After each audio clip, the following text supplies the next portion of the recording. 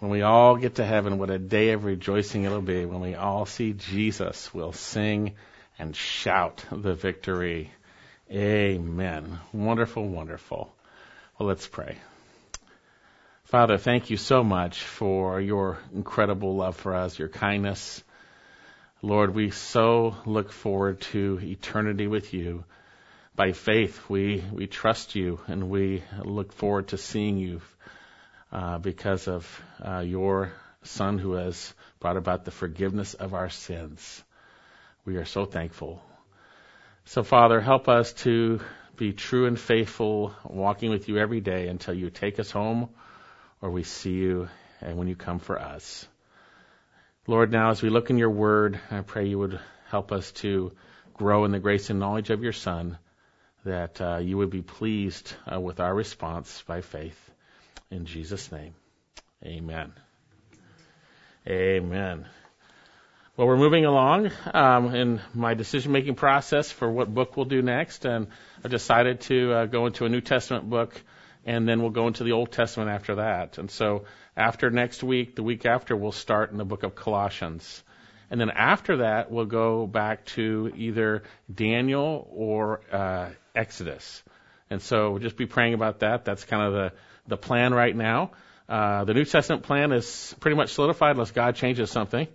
But then we'll go to the Old Testament after that, after we get a New Testament refresher. But before we get there, I wanted to share some passages that I needed to hear and needed to be reminded of, like we heard last week, things that we need to hear, that we need to be reminded of. And again, we're going to see how we are to behave in the midst of an ungodly world.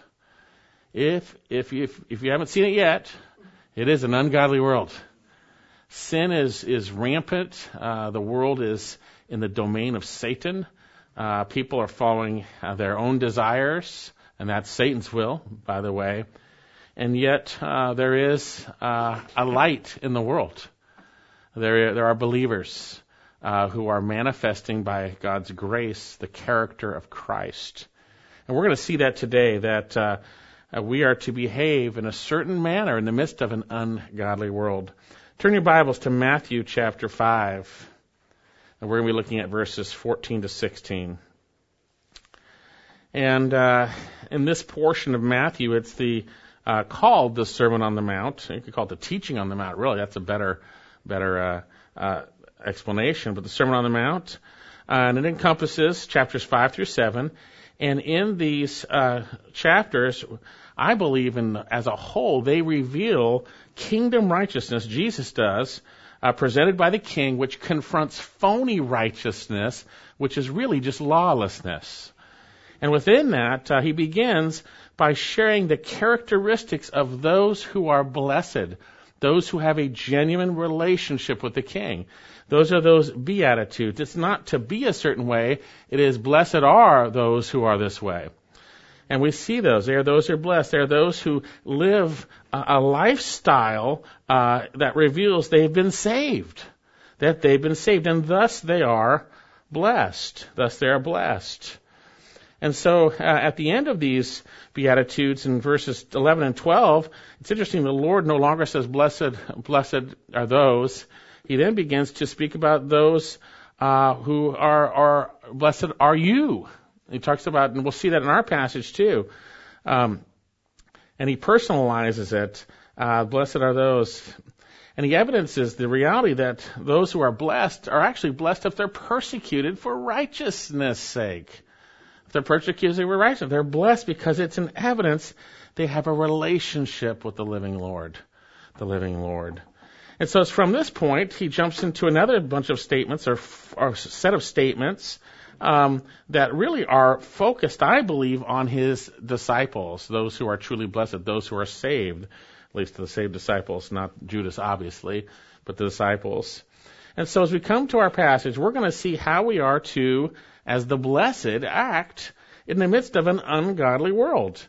You know, there's a lot of different ways believers act. Believers hide away from the ungodly world. Believers go attack the world, whatever it might be. How are we to behave? So turn your Bibles with me to Matthew chapter 5, if you're not already there. And I want to read verses 14 to 16, but I want to go back one verse to gather some context, and we'll review a little bit of 13. You are the salt of the earth, but if the salt has become tasteless, how will it be made salty again? It is good for nothing anymore except to be thrown out and trampled underfoot by men. You are the light of the world. Now, he'd been saying, blessed are. Now he says, you specifically. You are the light of the world. A city on a hill cannot be hidden, nor do men light a lamp and put it under a peck measure, but on the lampstand, and it gives light to all who are in the house. Let your light shine before men in such a way that they may see your good works and glorify your Father who is in heaven. And so we have two declarations concerning what true believers are. What true believers are, which help us to know what we are in the midst of an unbelieving world, but thus how we are to behave. Now, before we get to our passage, I just want to review the truth that we just read a moment ago, that we are the salt of the earth, that our righteous behaviors, we're going to see, is the means in which the world in darkness tastes righteousness. It's the means in which they do. Verse 13, you are the salt of the earth. You are the salt of the earth. If the salt has become tasteless, how will it be made salty again? It is good for nothing anymore except to be thrown out and trampled underfoot by men. And now who is the you that he is speaking of here? Remember, he had been saying, blessed are they, and now he went from the third person to the second person in verse 11. Blessed are you. Blessed are those who have this characteristic. They're saved. Blessed are you, he goes on to say. Now, specifically, personally, he's speaking of the saved. Indeed, the last beatitude of these speaks about those who are persecuted having reward in heaven. Non-believers don't have reward in heaven. This is the saved. Verse 11, blessed are you when men cast insult to you and persecute you and say all kinds of evil against you falsely on account of me. Rejoice and be glad, for your reward in heaven is great. The yous that he's speaking to are believers, and I believe he's looking at his disciples at this point. Blessed are you. Blessed are you. And so this is to believers. And so with that in mind, we come to verse 13, where we have a declaration to believers that we are the salt of the earth. You are the salt of the earth. Now, we use that term kind of in a cultural way. Hey, that guy, he's the salt of the earth, kind of a down-home guy, whatever it might be. But that's not what this is talking about here. This is talking about something else. Now, salt in the ancient Near East was a very valuable commodity, and it was used to help preserve meats, to keep them from spoiling. Now, some people take this passage and say, hey, we are that which keeps the world from spoiling. Now, that's possibly true in a sense. The Holy Spirit is restraining evil. We know that. When the restrainer's taken away, then all hell's going to break loose in the tribulation. We know that. But I don't think that's what this is speaking about here, because he's going to talk about if the salt has become tasteless. That's the metaphor he's using. Salt flavors things. I don't like eggs without salt. I love eggs with salt. It flavors them, you see? And so here he says, you are the salt of the earth. You are, in a sense, the flavor of the earth. And we're going to see the salt of the earth. And in parallel, we're going to see you are the light of the world. The world. You see, indeed, true believers are the flavor of Christ's righteousness in an unbelieving, dark world. Even dark world. You see, those who don't know Christ, like we all were before we came to faith, are bound in sin. They're living in the context of unrighteousness, having no understanding truly what Christ's righteousness really looks like. We know in Romans chapter 3 there are none righteous, not even one. Let us not forget the context that preceded these verses. The reality is Jesus has made statements about those who are truly blessed, the truly saved. And so when he says you are the salt, he's talking about those who are saved. And then notice, we read this earlier, but in verse 10 he says, Blessed are those who are persecuted for the sake of what? Righteousness. For theirs is the kingdom of heaven. Blessed are you when men cast insults at you and persecute you, say all kinds of evil against you falsely on account of me, Jesus says. It is when the life of Christ is manifest in the true believer that we are the flavor of Christ to the world. We are the salt of the earth, as he says here. We're the salt of the earth. When Jesus lives through us, we're able to do what is right. We are able to behave righteously when we are abiding in Jesus Christ. Instead of acting sinfully or reacting sinfully, we can act righteously because of His Spirit within us and His enabling as we abide in Jesus Christ. And so, brothers and sisters, in this context are the flavor or the seasoning in the midst of a corrupt, sinful world.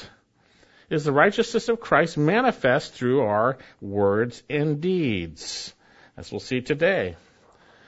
And so then, we see this, and this is really validated with the parallel passage concerning light, which we're going to look at in a minute. Look at verse 16. Let your light shine before men in such a way that they may see your good works and glorify your Father who is in heaven. It's our good deeds and our words that are manifest of the righteousness of Christ that people say.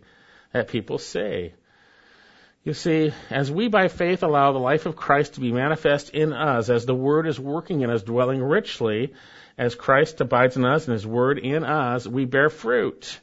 Indeed, Paul told the Ephesians, the fruit of the light consists in all goodness and righteousness and truth. So then, concerning Jesus, here he says, you are the salt of the earth. And I believe saying you're the flavor, you're the seasoning. True believers are in the midst of an ungodly, corrupt world. When the righteousness of Christ is manifest in our words and deeds, when we obey Him, we are the flavor of His righteousness in this flavorless world. And so then, we're the salt of the earth. Now notice there's a warning that salt can become tasteless. Verse 13, there's a tragic possibility that even true believers can become tasteless because of unrighteousness in their life, I believe. You're the salt of the earth, but if the salt of the earth has become tasteless, how will it be made salty again? You know, now there's this naysayer that pure salt cannot become tasteless. Well, we don't have pure salt. The regular salt we have does become tasteless. It gets old, you pour it on your eggs, it doesn't do anything, right? It's worthless, right? It's worthless, tasteless. It said it is good for nothing anymore except to be thrown out and trampled underfoot by men. It's a serious statement. When we act inconsistently with our identity in Christ in the midst of the world, then we are good for nothing concerning what God has ordained we are in the world. We're no longer serving our purpose that He has us here for when we are allowing sin to reign in our lives. When we complain around the world, we are just like the world. When we get angry, we are just like the world. Instead of allowing Christ to take care of it, instead of casting our cares upon Him, instead of hoping in Him, instead of giving it over to Him, whatever it might be, when we act like the world, we become tasteless. You can lose your testimony before the world. It gets trampled underfoot. The world tramples it underfoot. We see that. So then, true believers are the salt of the earth. And then he moves into what we'll look at more in detail today, the analogy of light. So how are we to behave in an ungodly world? I believe, first of all, we need to realize we are the light of the world. Not be the light, we are the light of the world. You, says here in verse 14, you are the light of the world. A city set on a hill cannot be hidden. Nor do men light a lamp and put it under a peck measure. Now, we'll talk about that in a minute. I never knew what a peck measure was, but we'll look at that. But put on the lampstand, and it gives light to all who are in the house. Let your light shine before men in such a way, and we'll talk about that phrase later on too, so that they may see your good works and glorify your Father who is in heaven. Again, you believers, those who are blessed because of a relationship with Christ. Blessed because of the forgiveness of sins. How blessed is the man in whom the Lord will not impute iniquity, right? When we come to faith in Jesus Christ, we are blessed. We are blessed. And so here he says, you are the light of the world. It's a simple analogy, just like you are the salt of the earth. It is an analogy. It's an analogy. Now he says here, true believers are, present tense in Greek, continually, habitually, the light of the world. You are continually, habitually the light of the world. You are. And to believers here, I say, we are the light of the world. Based on this passage, you are the light of the world. Continually, habitually, if you are a believer. You are a believer. So we have this analogy or this metaphor of light. But what is this metaphor of light in Scripture? What do we see? Well, consistently in Scripture, God uses metaphors of darkness and light to represent righteousness, light, and darkness representing evil and unrighteousness. We see that consistently. God himself is portrayed as light, obviously righteousness, and those who are truly his are portrayed as sons of light or children of light. We have the affirmation in Scripture, 1 John 1, verse 5, and this is the message which we have heard from him and announced to you, that God is light, and that in him there is no darkness at all. The implication is no sin. He is righteous, no sin at all. If we say we have fellowship with him, yet walk in darkness, that's walking in sin, okay? We lie and do not practice the truth. But if we walk in the light, as he is in the light, himself in the light, we have fellowship with one another, and the blood of Jesus, his Son, cleanses us from all sin. God by nature has no sin. In him there is no darkness at all. God is light. In him there is no sin or evil. There is no sin or evil. And again, light is consistently associated with other attributes of God, such as goodness and righteousness and truth. For the fruit of the light consists in all goodness, righteousness, and truth. Ephesians 5:9. Can we open that door, Will? Thank you. Ephesians 5:9. And we know that God's word is metaphorically seen as light also, which is pure. It illumines our hearts and minds. It protects us from walking in darkness or sinning, right? Thy word is a lamp unto my feet and a light unto my path. The word enlightens my path or lightens my path so that I don't go in sin. It shows me the right way to go. Now, Jesus Christ, God incarnate, is also portrayed as light. The metaphor revealing he is righteous, sinless, and sinless. John 1:1. In the beginning was the Word, and the Word was with God, and the Word was God. He was in the beginning with God. All things came into being by him, and apart from him nothing came into being that has come into being. In him was life, and the life was the light of men. The light of men. We have in him, there's no darkness at all. The light of man. We saw this earlier in Matthew chapter 4. The people who were sitting in darkness, verse 16, saw a great light. And those who were sitting in the land of the shadow of death, upon them a light dawned. From that time on, Jesus began to preach and say, repent, for the kingdom of heaven is at hand. Christ was in their midst. His righteousness manifest. He's the light of the world, as we'll see. And he is calling upon those in darkness in their sin to repent and believe in him, that they might be children of light. And be children of light. Indeed, Jesus declared himself to be the light of the world. Very interesting. He's the light of the world. Now we are the light of the world. Very interesting, isn't that? Turn to John. Let's see here. John 8:12. And therefore Jesus spoke to them, saying, I am the light of the world. He who follows me shall not walk in darkness, but shall have the light of life. John 9:5. While I am in the world, I am the light of the world. Jesus said, while I'm here, I'm the light of the world. Now we are his body, and we are the light of the world. Pretty amazing thought, isn't it? Pretty amazing thought. You see, it's through faith in Christ we are delivered from the domain of darkness. A light shined through Jesus in the midst of a dark, sinful world. They didn't comprehend it, actually. Actually, turn back to John again. John 1.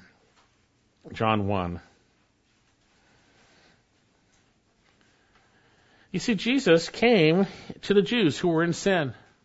They thought they were God's people. They thought they were righteous, but they weren't. John 1:5, and the light shines into the darkness, and darkness did not comprehend it. There came a man sent from God, whose name was John, that's John the Baptist. He came as a witness that he might bear witness of the light, that all men might believe through him. He was not the light, but he came that he might bear witness of the light. How many water, Will? That he might bear witness of the light, that all might believe through him. He was not the light. Let's see, I read it already. There was the true light, which coming in the world enlightens every man. The Lord Jesus enlightens every man. We see that he was in the world, and the world was made through him, and the world did not know him. He came to his own, and those who were his own did not receive him. And then look up to John 3:16. John 3:16. John 3:16. For God so loved the world that he gave his only begotten Son, that whoever believes in him should not perish, but have eternal life. Amen, right? For God did not send the Son into the world to judge the world, but that the world should be saved through him. He who believes in him is not judged. He who does not believe has been judged already, because he has not believed in the name of the only begotten Son of God. And this is the judgment, that the light is come into the world, and men love darkness rather than light, for their deeds were evil. For everyone who does evil hates the light and does not come to the light, lest his deeds should be exposed. That's why people don't believe, by the way. That's why. He says here, but he who practices truth comes to the light, that his deeds may be manifest as having been wrought in God. Jesus was the light of the world. And it is through faith in Jesus Christ that we are delivered from the domain of darkness. You see, and he claims now he declares to all believers, true believers, you are the light of the world.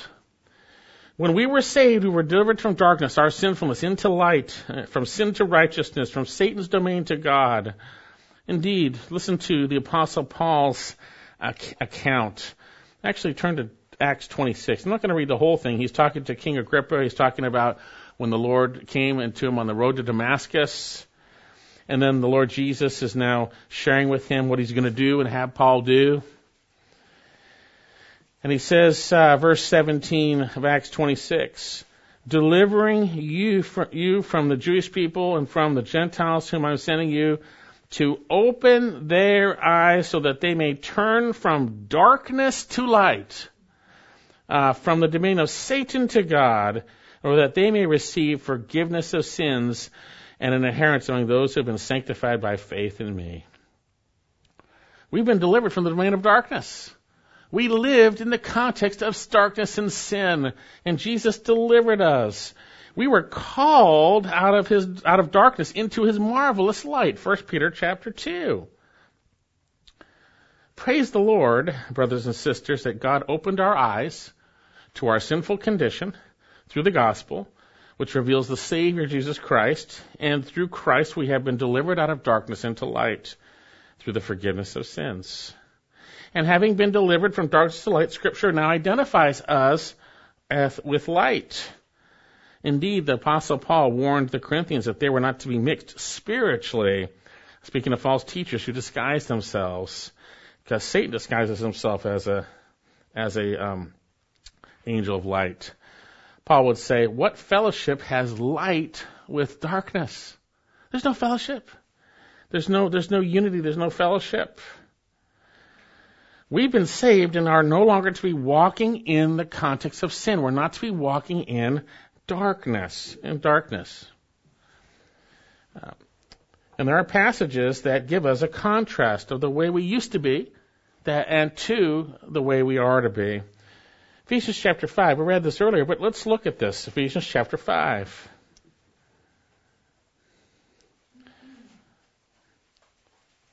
Verse 3, but do not let immorality or impurity or greed even be named among you as is proper among saints.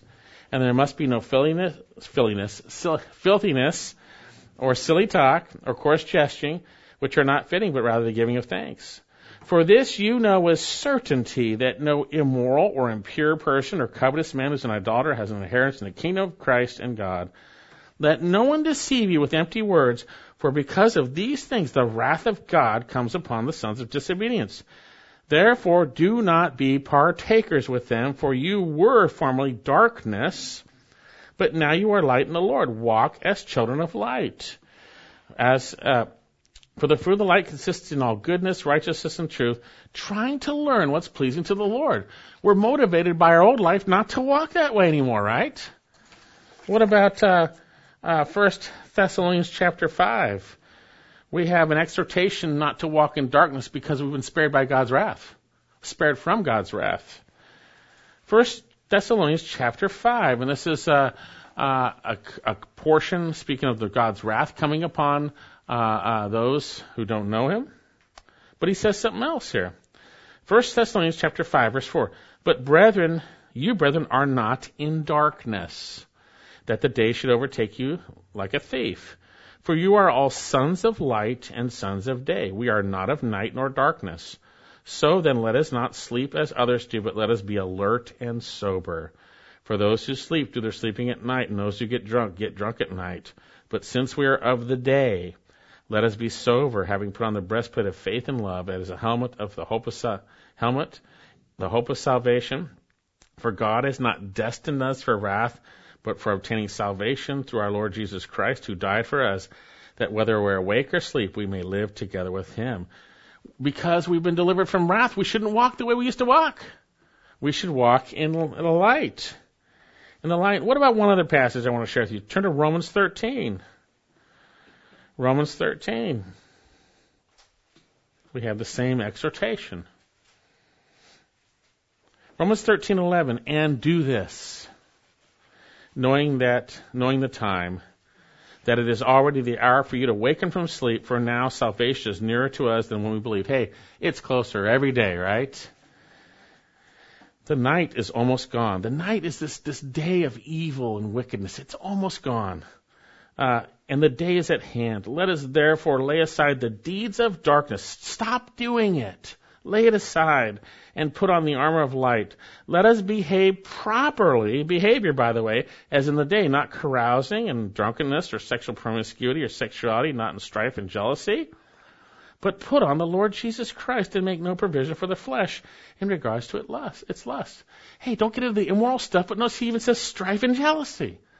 Don't walk in darkness. Walk in the light. Walk in the light. So we have the metaphor of light, which is a characteristic of the living God. There's no darkness in him. He's completely righteous and holy. There's no sin or evil. Yet we, mankind before Christ, and all of mankind apart from Christ, are in darkness. But Jesus came. He was the light of the world. And when we place our faith in him, we are delivered from darkness to light. We are delivered from the wrath of God, which will come upon those who walk in darkness. And this should motivate us to godly living. When you're tempted to contend with somebody, you're tempted to get angry, tempted to lust, remember, this is not our identity. We've been delivered from this. It should motivate us to turn to Jesus and have him deliver us from that temptation and to enable us to walk differently. And so back to our passage, full circle. Jesus declares, you are the light of the world. He's saying you're the manifestation of Christ, the true light, in a dark world. You're the manifestation of Christ. He's the light of the world, but we're the light of the world now, the body of Christ. So then, how are we to manifest his life? Again, we'll see it speaking of good deeds, the manifestation of the righteousness of Christ. It's when we abide in Jesus Christ. We rely on him. We trust in him. We obey him. We walk with him. As you have received Jesus, so walk in him. It's by faith, right? Abide in me and my word in you, right? We see that, right? We should abide in Christ. For apart from him, we can do nothing. We're not adequate to consider anything that's coming from ourselves, but our adequacy is from God. So now he says, you're the world's light. But what does he mean by the world? I think we know, as Christians, we know that term in a sense, I think. We are the light of the world, or you could say it this way. We are the world's light. We are the world's light. Obviously, in context, first of all, the world is in darkness. Right? Obviously that, right? The world in this context speaks of unbelieving mankind, and we see that there are those apart from Christ who walk in their darkness because they're still in their sins. There's no righteousness in them. There's no light in them. No matter what someone does, no matter how good their works appear to be, they don't know Christ. There's no true righteousness in them. There's no good in them. The world consistently identifies those who do not know God, who are living by a standard set within their own lust and desires. We see that. The world consists of those who are still in their sins, those who are in the domain of darkness, Satan's domain. And here we are the world's light exclusively. Believers are the world's light exclusively. Exclusively. You are the light of the world.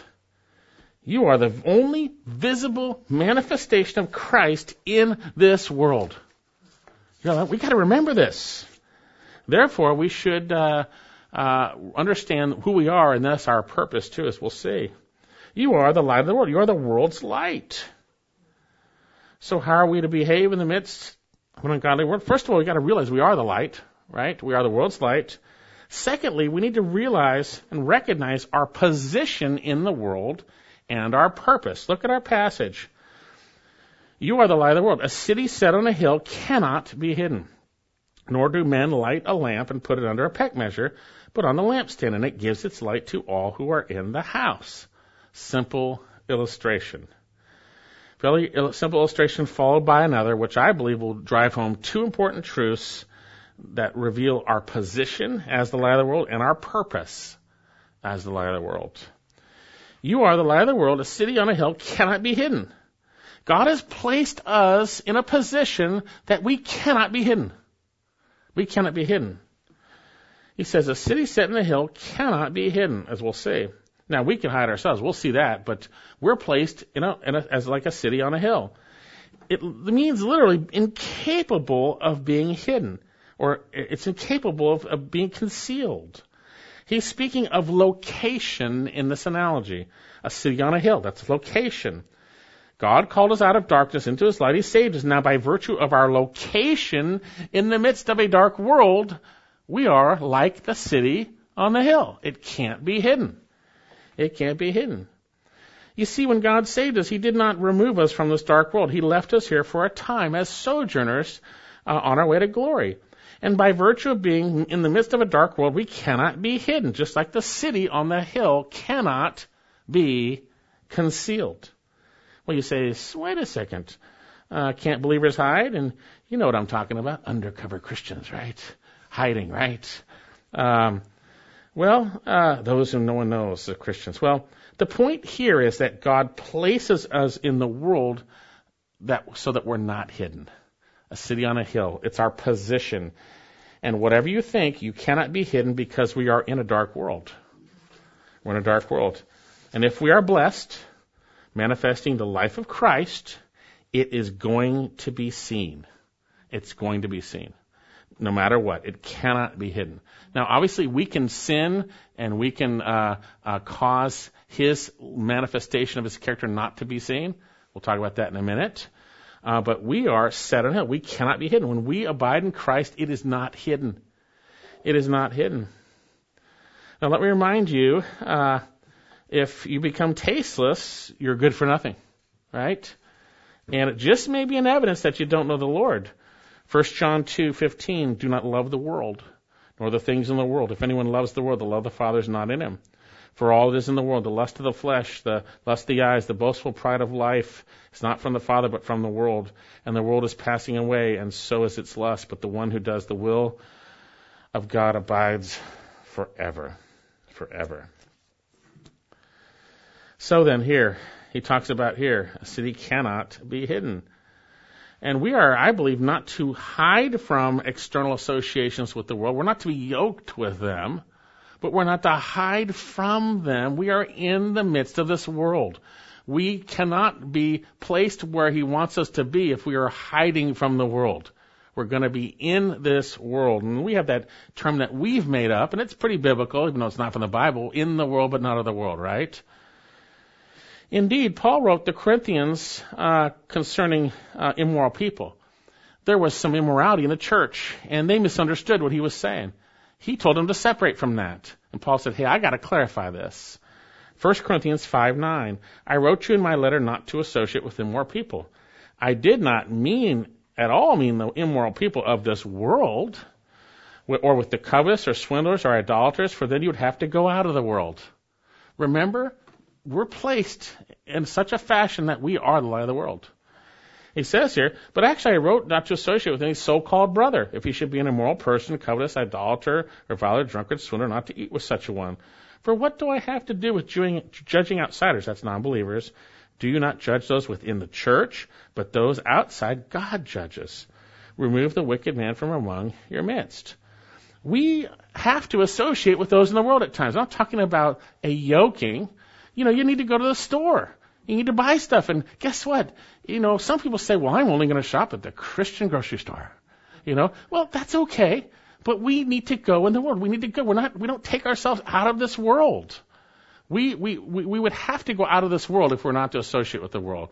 God has placed us as the light of the world. And we need to be careful. We get kind of self-righteous. I don't want to do that because it's not Christian. Well, no, if it's not sin, we don't want to sin. We don't want to be like the world, but we're going to be in the world, but not of the world, right?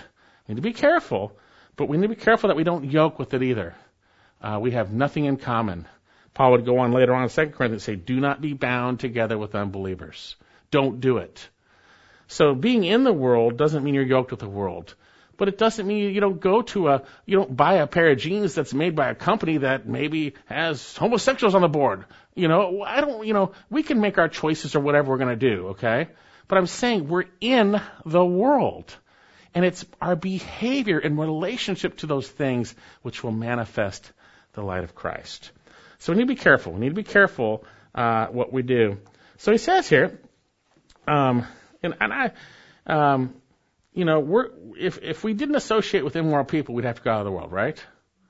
You go to the gas station, so these people are swearing, and this and that. You get your gas, and you don't swear back, right? And you smile, and you're kind. You let Christ manifest in you. In that, you're the light in the world, right? Okay. So first of all, he says, this is our placement. It's our position. You are the light of the world. You are. And then notice, he's going to talk about our purpose. Our purpose. A city on the hill cannot be hidden. And obviously, cities in those days, they would have lights. You could see them from far away. You'd walk, there's a city on the hill. It can't be hidden. I see it. It can't be hidden. When we are walking in Christ, it's not going to be hidden, okay? Then notice he says, nor do men light a lamp, another illustration, and put it under a peck measure, but on a lampstand, and it gives its light to all in the house. Now, I always wondered what a peck measure was. It's basically a bowl of about 2 gallon size. It's basically a bowl. And so the illustration is, lamps are not lit to be hidden. They are lit to shine. That's why they're lit. No one turns on the light and then covers it.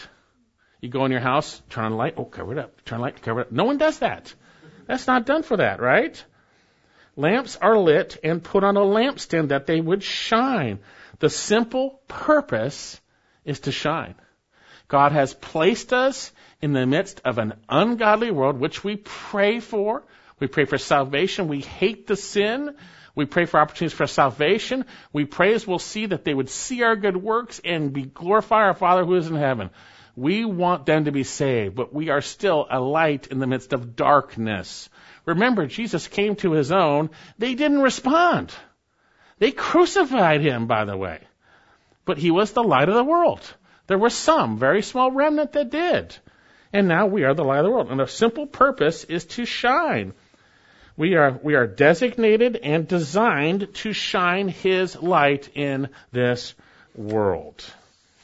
If you are a true believer manifesting the light of Christ in word and deed, if that's not coming forth from you, if his character is not coming, you're not fulfilling your purpose.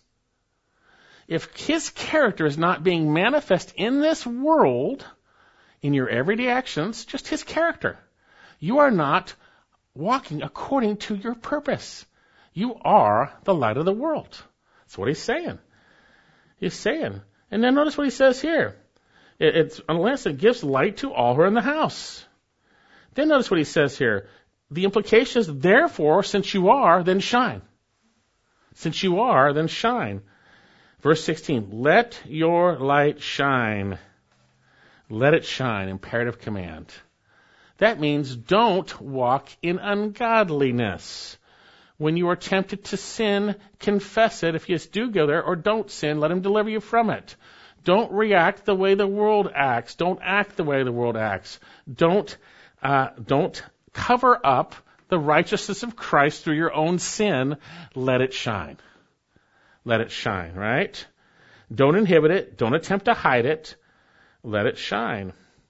Now, how is it that it is to shine here? Now, the NASB, I usually like the 77. That's my favorite translation. There's other translations that are very good too, but I think they missed it in this verse. They say, let it shine in such a way.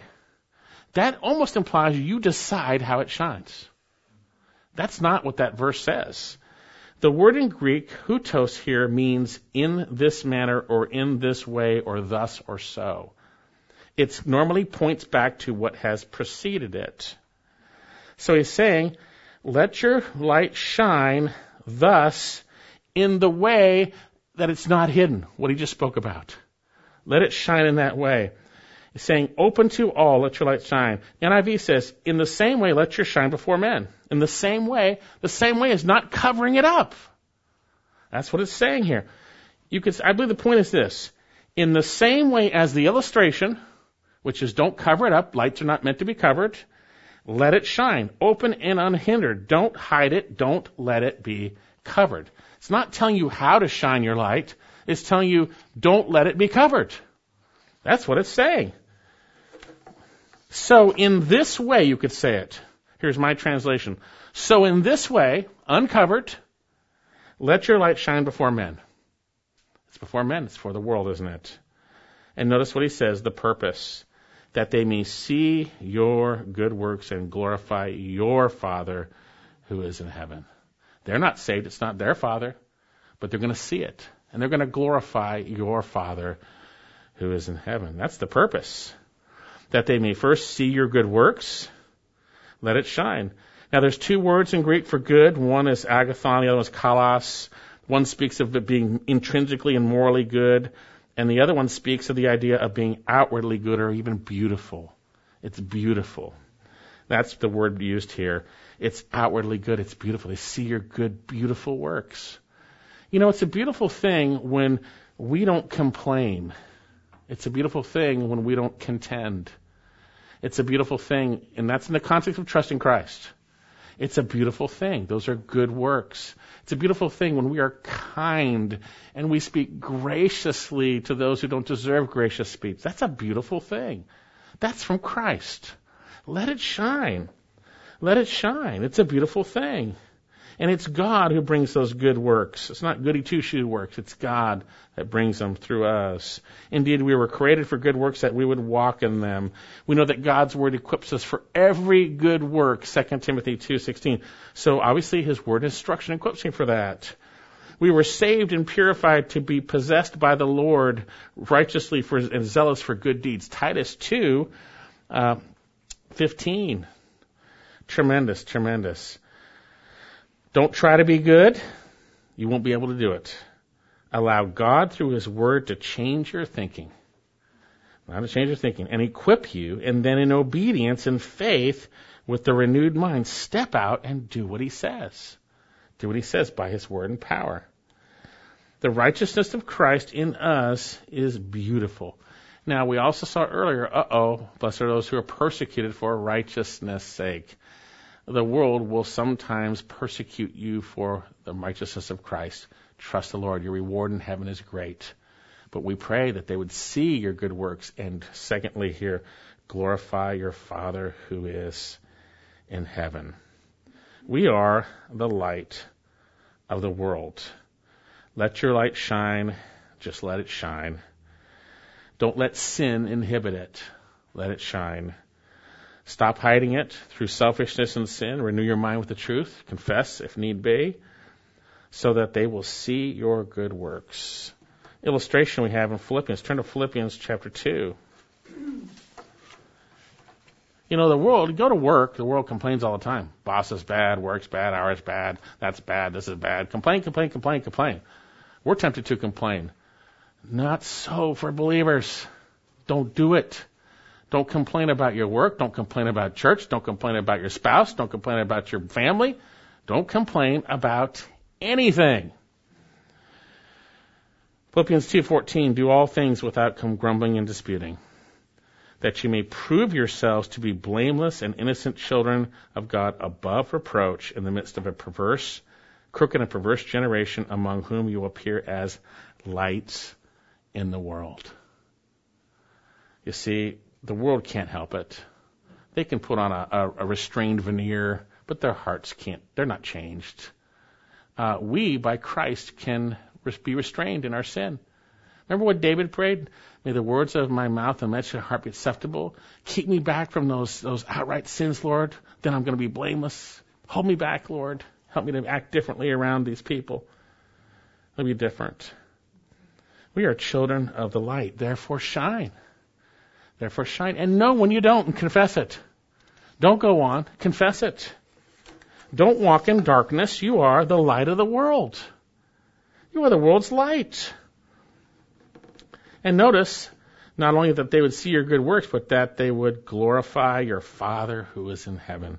Doxazo. It's where we get our word doxology from. It speaks of giving high status, weight, honor, praising, magnifying. This life is all about Christ being manifested in us, which brings the Father glory. Rightful praise and honor he deserves. That they may see. It is the world seeing the righteousness of Christ manifest in you, shining. Shining. You've been placed in such a way that it can't be hidden. If you're abiding in Christ, it can't be hidden. It can't be hidden. That they may see your good works, and here's the response, and glorify your Father who is in heaven. Now, when would it be that an unbeliever would give God glory? When they see Christ's righteousness in you. When would that happen? When would they do that? Well, certainly it would happen when they come to faith, right? They realize they're sinful and they turn to Jesus and they ask why you have hope and they hear the gospel and they turn. They're going to glorify God. And I've heard situations of that where people would mock people as employees, mock them, and they come to faith and they praise God for the way those people were because they manifest Christ. Or they might give God glory when they are judged, but God's going to receive all the glory. Every knee is going to bow, every tongue is going to confess that Jesus is Lord to the glory of the Father. We see one last illustration here in 1 Peter chapter 2, and I'll read this for you. 2:12, easy to remember. Keep your behavior excellent among the Gentiles. Think about that when you go out. Keep your behavior excellent among the Gentiles, so that in the thing with which they slander you as evildoers, they may, on the account of your good deeds, as they observe them, they see it, right? Glorify God in the day of visitation. Folks, it may not happen now, but it will happen. God's going to use it to glorify us. He's going to use Christ in you and you and me to glorify God. So let it shine. So how are we to behave in the midst of an ungodly world? Well, I just answered that, didn't I? But let me summarize. First of all, we are the light of the world. We are the light. We are the manifestation of the life and truth of Christ in a dark world. Secondly, we need to realize we've been placed in the midst of a dark world so that we would shine. We would shine. So that men would see that light of Christ in us and would glorify our Father who is in heaven. Let me ask you this. Are you shining? If you don't know Christ, you are in darkness. You cannot shine. Your righteousness is like filthy rags. Yet God has placed true believers around you, and His truth is coming forth through men even. And I pray that you hear and believe the truth concerning your need of a Savior, Jesus Christ. And if you believe in the Lord Jesus Christ, calling out to save Him to save you from your sins, He will save you. Well, what about us? Are we shining? Are we shining at work? Are we shining at home? Are we shining on our errands? Are we shining with neighbors? Are we shining in front of our children? You are the light of the world. Therefore, shine. It's that simple. It's that simple. And then God uses it to bring him glory, himself glory, and that people might be saved. So let's pray. Father, thank you for your word. Thank you so much, and we do fail, Lord God, but yet we are so thankful that if we confess our sins, you are faithful and just to forgive us our sins and cleanse us from all unrighteousness. Lord, we are the light of the world, and you placed us in a place to shine that it's going to be seen. I pray we would shine unhindered so that the character of your Son will be seen by those who don't know you, and they would give you glory. I pray this in Jesus' name. Amen.